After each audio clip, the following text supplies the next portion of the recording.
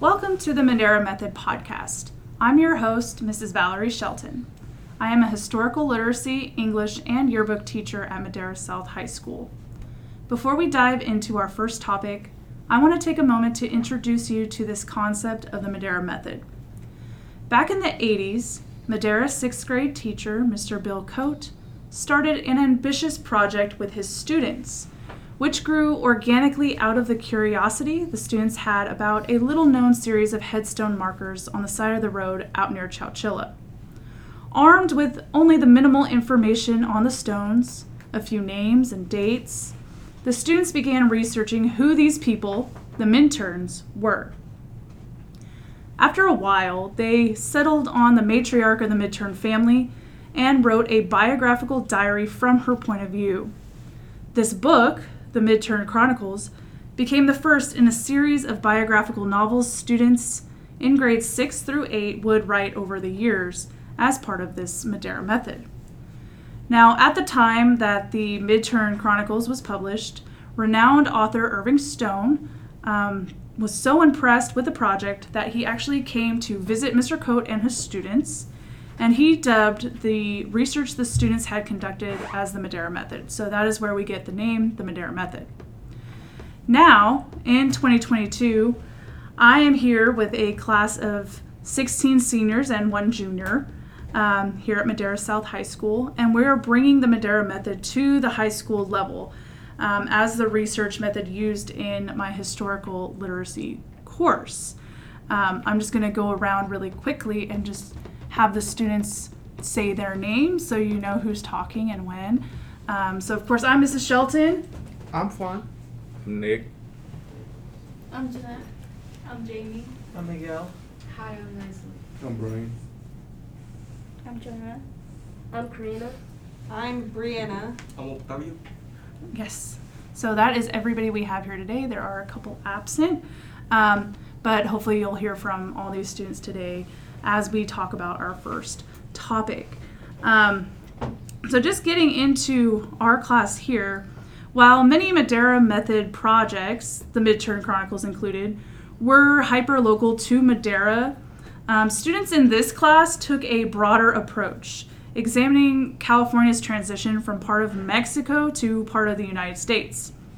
Now, this all started when I shared a series of letters written by Benjamin S. Lippincott, who was a member of the first U.S. State Senate in California. And in these letters, he detailed his overland journey westward and his involvement as a colonel in the Mexican-American War. And students were intrigued by the war itself when we read these letters, having not learned much about California's route to statehood in their standard history courses. From there, we began reading Irving Stone's book, From Mudflat Cove to Gold to Statehood. And in that, the students were introduced to some other characters from the time, including Captain John Sutter, Consul Thomas O. Larkin, Mariano Vallejo, Juan Bautista Alvarado, Dr. John Marsh, and Isaac Graham. And thus, the first Madera Method project at Madera South High School launched. And it's an investigation into what exactly happened in the Mexican-American War from the perspectives of these men on both sides of the conflict. Over the next several weeks, these students will share their research on these interesting historical figures. But first, as a class, we want to provide some background on a philosophical viewpoint held by many Americans in the decades leading up to the Mexican-American War of 1848, and that is manifest destiny. So, for those of you listening, you have probably heard this phrase before, perhaps in a history course, or perhaps only in the lyrics of a pop song by Panic at the Disco. The song goes, "Mama said, fulfill the prophecy, be something greater, go make a legacy, manifest destiny. Back in the days, we wanted everything. And that lyric actually beautifully alludes to this idea of manifest destiny. When something is manifest, that means it is clear or obvious to the mind or to the eye.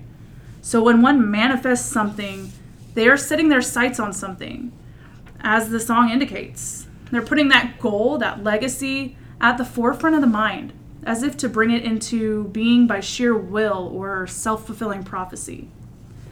Today, some might consider it a mindfulness strategy. When you sit there and you're envisioning your future that you want in an effort to motivate yourself and make it happen.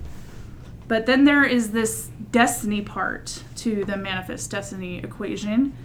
And if something is destiny or fate, that basically means it's inevitable, that it's bound to happen. So going back to these years leading up to the Mexican-American War, many Americans proclaimed that it was manifest destiny, that they could see it clearly and obviously, unquestionably, as an inevitability that California, along with the rest of the far west, would become part of the United States. So my students have done a lot of research about this manifest destiny, and we've read a lot of primary source documents and different quotes and got different characters' takes on this. So I'm just going to ask them. Let's just start. Nicholas, based on what you have read so far in Irving Stone's book and in your own research, what do you think the phrase manifest destiny means? It means in God's will, well, in this case, that the country is meant to expand. Yeah, couldn't have said it better myself. That's really simple, that it was God's will that America would expand. What does that mean, though, when we're thinking in relation to the Mexican-American War specifically? Joanna? The Mexican War indicated that the U.S. felt that they were the ones who were destined to take over the West Side and grow because it was like their God-given right to do so. Yeah, a little bit on the same note as what Nicholas said, their God-given right to do so. They're meant to expand because God has proclaimed it. It's their destiny, right? So let's get into some quotes, some things that we've read. One quote we read was by John L. Sullivan, who in 1845 wrote, "Our manifest destiny is to overspread the continent allotted by province for the free development of our yearly multiplying millions." Now, Karina, what does O'Sullivan mean by this, allotted by province? It means that they believe that province, God created them, the right to take land by forces, a course of action they felt was both obvious, manifested, and unavoidable destiny. Right. So again, going back to that whole God-given right, we're getting into like this almost religious sort of sounding reasoning. Now, another article that we read in the Democratic Review, also from 1845, it said that Texas has been absorbed into the Union as the inevitable fulfillment of the general law, which is rolling our population westward. It was disintegrated from Mexico in the natural course of events, by a process perfectly legitimate on its own part, blameless on ours. California will, probably next, fall away from Mexico, imbecile and distracted. The Anglo-Saxon foot is already on its borders. All this without agency of our government, without responsibility of our people, in the natural flow of events, the spontaneous working of principles. Wow. So, Brianna, what does this language indicate about the author and his stance? So the author, which we have to assume is a man because women did not have, rights back in the day. We have to assume that the author is very biased and is like very pro-war in his stance because he uses a lot of loaded language.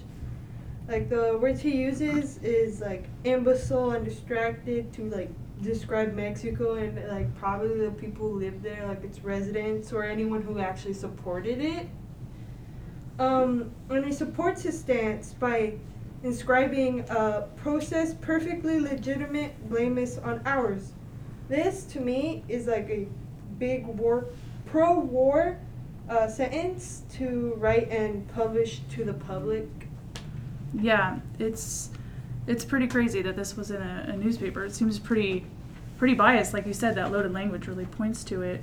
That's very good. Now let's see here. This all leads up to President Polk declaring war. So he declared war on Mexico in 1846. So the war was from 1846 to 1848. And when he declared war, part of his declaration that we read, it said, Mexico has passed the boundary of the United States, has invaded our territory, and shed American blood upon American soil. She has proclaimed that hostilities have commenced and that the two nations are now at war. As war exists, and notwithstanding all our efforts to avoid it, exists by the act of Mexico herself, we are called upon by every consideration of duty and patriotism to vindicate with decision the honor, the rights, and the interests of our country. Now, Brian, based on your knowledge, what efforts were made to avoid this war with Mexico, and what are the honor, rights, and interests of the United States? Do they justify war? Well, peace offerings were made in the form of monetary officers by the United States to purchase land, but the Mexican officials in the United States were negotiating with the thought to spread out far beyond the present bounds. They would encroach again and again upon their neighbors. New territories will be planted, declare their independence, and be annexed. We have New Mexico and California. We will have Old Mexico and Cuba. Sorry for the mispronunciation, but the Isthmus cannot arrest, nor even the St. Lawrence. Time has all in her womb. 100 states will grow up where now exist but 30. But what does this mean by the author? Isthmus cannot arrest, nor even St. Lawrence? So that's an interesting question. So here you're bringing up this quote. Let's see. There's like another. You're referring to the other quote here. That who said that quote? I forgot. So yes, that was by the Commercial Review. So, but peace offerings were made in the form of like money that was offered in the United States to purchase the land, like you said. But what did the Mexican officials that they were negotiating with, what did they say about those offers? What was it again? So the peace offerings that you talked about that the U.S. made, they were offering money, right? Yeah, but it was like lowballing and insulting. Okay, so that's what Mexico said in response. Yeah. Can you elaborate? I'd say like they wanted a big piece of land, and that big piece of land was worth a lot of money, and so they felt insulted by the price they gave, and I don't think they were agreeing upon the negotiation. Right. So when President Polk mentioned these hostilities, it sounds like it was just like them rejecting the offer. But does it really, does that really justify war, in your opinion? I don't think so, because President Polk mentioned hostilities and only specific events that he refers to later declaration of the skirmish over disputed territories in Texas near Rio Grande River. Right. And he doesn't even mention, like, in that skirmish, like, how many people died. No, like, he doesn't mention. So what were the number of casualties? So one would assume that it wasn't very alarmingly high, because if it was, he would have used a number. But you really have to wonder how the skirmish even started. Because he says in the speech that he sent an envoy, who's like an ambassador, down there to negotiate.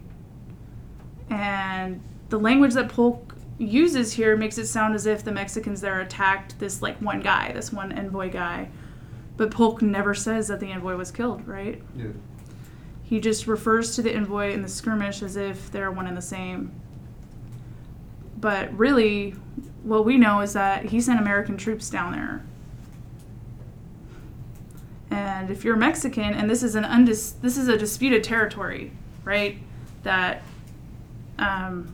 Mexico thought it belonged to them, and the United States thought it belonged to them. So you're fighting over it. But if Mexico thinks it's their territory, and then these Americans come in there armed and attacked, what are they going to do? They're obviously going to defend it. Yeah. So some people were probably killed, but we don't really know how many. Does it justify war? And why outside of Texas? Like, this was really a Texas thing, and somehow it became this bigger thing with California. So, yeah, lots of good thoughts. And I like that you were kind of thinking of this other quote that we go into later. You mentioned, that Commercial Review article that we read. This was after the war in 1848. And it says, have not the results in Mexico taught the invincibility of American arms? The North Americans will spread out far beyond their present bounds. They will encroach again and again upon their neighbors. New territories will be planted, declare their independence, and be annexed. We now have New Mexico and California, and we now have Old Mexico and Cuba. The isthmus cannot arrest or even the St. Lawrence. Time has all of this in our womb. 100 states will grow up where now exists but 30. So what this means is that even after this war, after President Polk's declaration, and after they go to war in Mexico, and after they ultimately win, as we know they do, they win California, they're still not done. Like, they were planning to keep going. Of course, other things happened, like the Civil War and stuff, that stopped them, but they were planning to just keep expanding. But that's really, really good. So I think to your point, you're saying that we made these peace offerings, quote unquote, but were they really peace offerings, or was it just always our plan to just keep expanding? So that's really interesting to think about. I do think we have to realize, though, as we're talking about this, that this wasn't just like everybody in the United States wanted to go to war. They weren't all gung-ho about war. There were quite a few Americans also, including like Abraham Lincoln when he was like a young senator there, and some other people that just, they didn't want to go to war at all. They didn't think it was a good idea. And we have one quote that we read by the famous writer Henry David Thoreau. He said, "How does it become a man to behave toward this American government today? I answer that he cannot, without disgrace, be associated with it. I cannot, in an instant, recognize that political organization as my government, which is the slave's government also." So what exactly is he saying here? Does anybody want to take that one?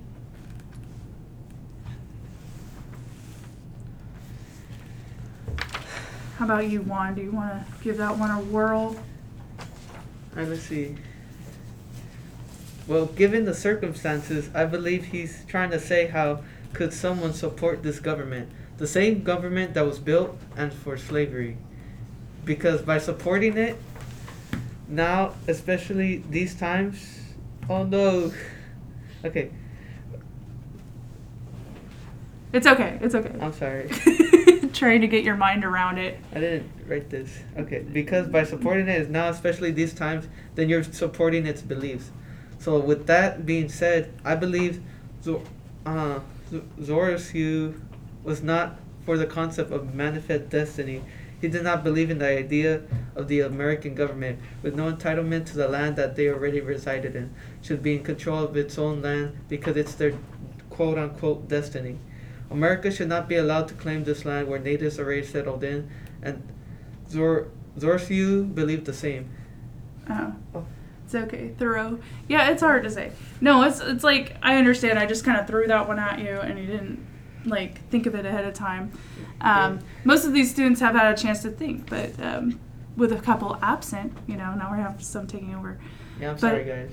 Oh, it's no problem. It's still a really good answer that you came up with on the fly there. That, I mean, he's talking about slavery. So we see here that slavery is a huge issue for Henry David Thoreau, and a lot of other people that were against slavery were also against the Mexican-American War for similar reasons, because they thought, if we remember correctly, they thought that we read a Giddings speech, and what he seemed to imply was that this whole war was about taking over more territory so that there would be more slave states. And that was why there was that big revolt in Texas, and that led to a lot of stuff. So, yeah, very, very interesting thoughts there. So there's one more quote that we have here that we read. And this was from the New York Evening Post, and this was in 1848, which was also like towards the end of the war here. So this is before it was over, but it was almost over. But according to this article, there was a debate about the necessity of the war, and the newspapers seemed to take this stance that everyone should be for it. Like, why would anybody be against this war? And the article says, now we ask whether any man can coolly contemplate the idea of recalling troops from the Mexican territory we at present occupy, and resign this beautiful country to the custody of the ignorant cowards and profligate ruffians who have ruled it for the last 25 years. Why humanity cries out against it, civilization and Christianity protest against this reflux of the tide of barbarism and anarchy. So, Jeanette, what is the opinion on Manifest Destiny here, and what is the reasoning that they're displaying? The opinion of Manifest Destiny is strongly being supported and encouraged here. The reason being displayed is that the Mexican people are too incompetent to rule and govern Mexico. They believe the Mexicans lack the ability to do so, while also wanting to expand their territory. This is indicated by the word usage like ruffians and ignorant cowards. Right, so they just have a very low opinion of Mexicans. It's very, very much a stereotype. So part of the reason for going to war and saying the land belongs to them is because, well, we could take care of it better. The Mexicans aren't doing a good job, or Spain's not doing a good job, or whoever. So there's definitely some racial tensions here, and it's hard to talk about. It's always hard to talk about those issues, but that was a big reason that they felt they could do it better. Now, given all this information and all these quotes and things that we've looked at, what forces do you guys think contributed to the American expansion? What contributed to American expansion was the idea of Mexico not deserving California. Resign this beautiful country to the custody of the ignorant cowards. The events happening with Texas also was a force that contributed to this as well. Yeah, thanks, Jamie. That's very true. And you quoted, I think again was that Polk's quote? I can't remember which quote you used there, but resign this beautiful country to the custody of ignorant cowards. Like that's crazy that one of these quotes actually said that about the Mexicans that were living in California. Now, Leslie, why do you think the United States went to war with Mexico ultimately? It was mainly due to the annexation, which was the merge between territories. So Texas was Mexico's territory, but soon after it became its own country, and then decided to join America. Although Spain did own Texas first, the overall issue rose from the annexation and where Texas apparently ended. James K. Polk wanted Texas as part of the U.S., and I think this is what brings us to the simple but yet interesting term, manifest destiny, which is the belief that America has the automatic authority to expand their land even if it takes over others. Yeah, very good. So, Juan, let's go back to you with the question that you were actually prepared to answer. All right. So how does President Polk justify an American declaration of war against Mexico And do you find his explanation convincing, and why or why not? Well, folks try to justify it by saying that they attacked first and killed the Americans. He told Americans that he tried to negotiate, but history knows that he lied in order to provoke the Mexican-American War. Wow. So that's a real opinion. He lied. Wow. Would any president do such a thing? I don't know. Yes, I believe so. Yeah.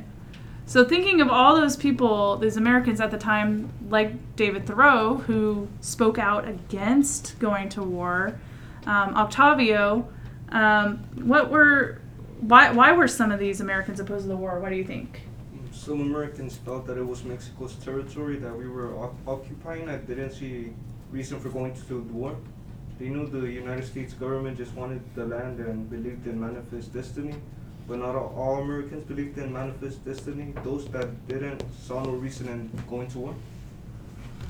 Right. Yeah, if you didn't believe in manifest destiny, you probably weren't for this war. So thinking about that, Miguel, if you want to finish us off, what were the political consequences of the Mexican-American War? Well, the consequences were that many people were against the war, and it created a divide between the countries, which will later on lead to the Civil War. Yeah, so the division is starting, and a couple decades later, we see that there's even more division about slavery, which goes, again, back to Thoreau's quote, that slavery was a part of this, even though we didn't know that.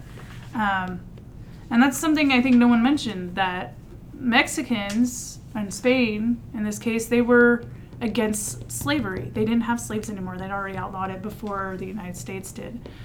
So that was part of the issue and why they were fighting against it. But this is very interesting, and I hope that all you listeners now have probably a lot more information than you expected about this little phrase, manifest destiny, and what it meant at the time. And I hope you'll continue to listen and learn more about the Mexican-American War as my students bring you this great information about different characters. Thank you so much for listening. This is the Madera Med podcast, and we will talk to you next time. Bye. Bye. Bye, guys. Thank you for watching.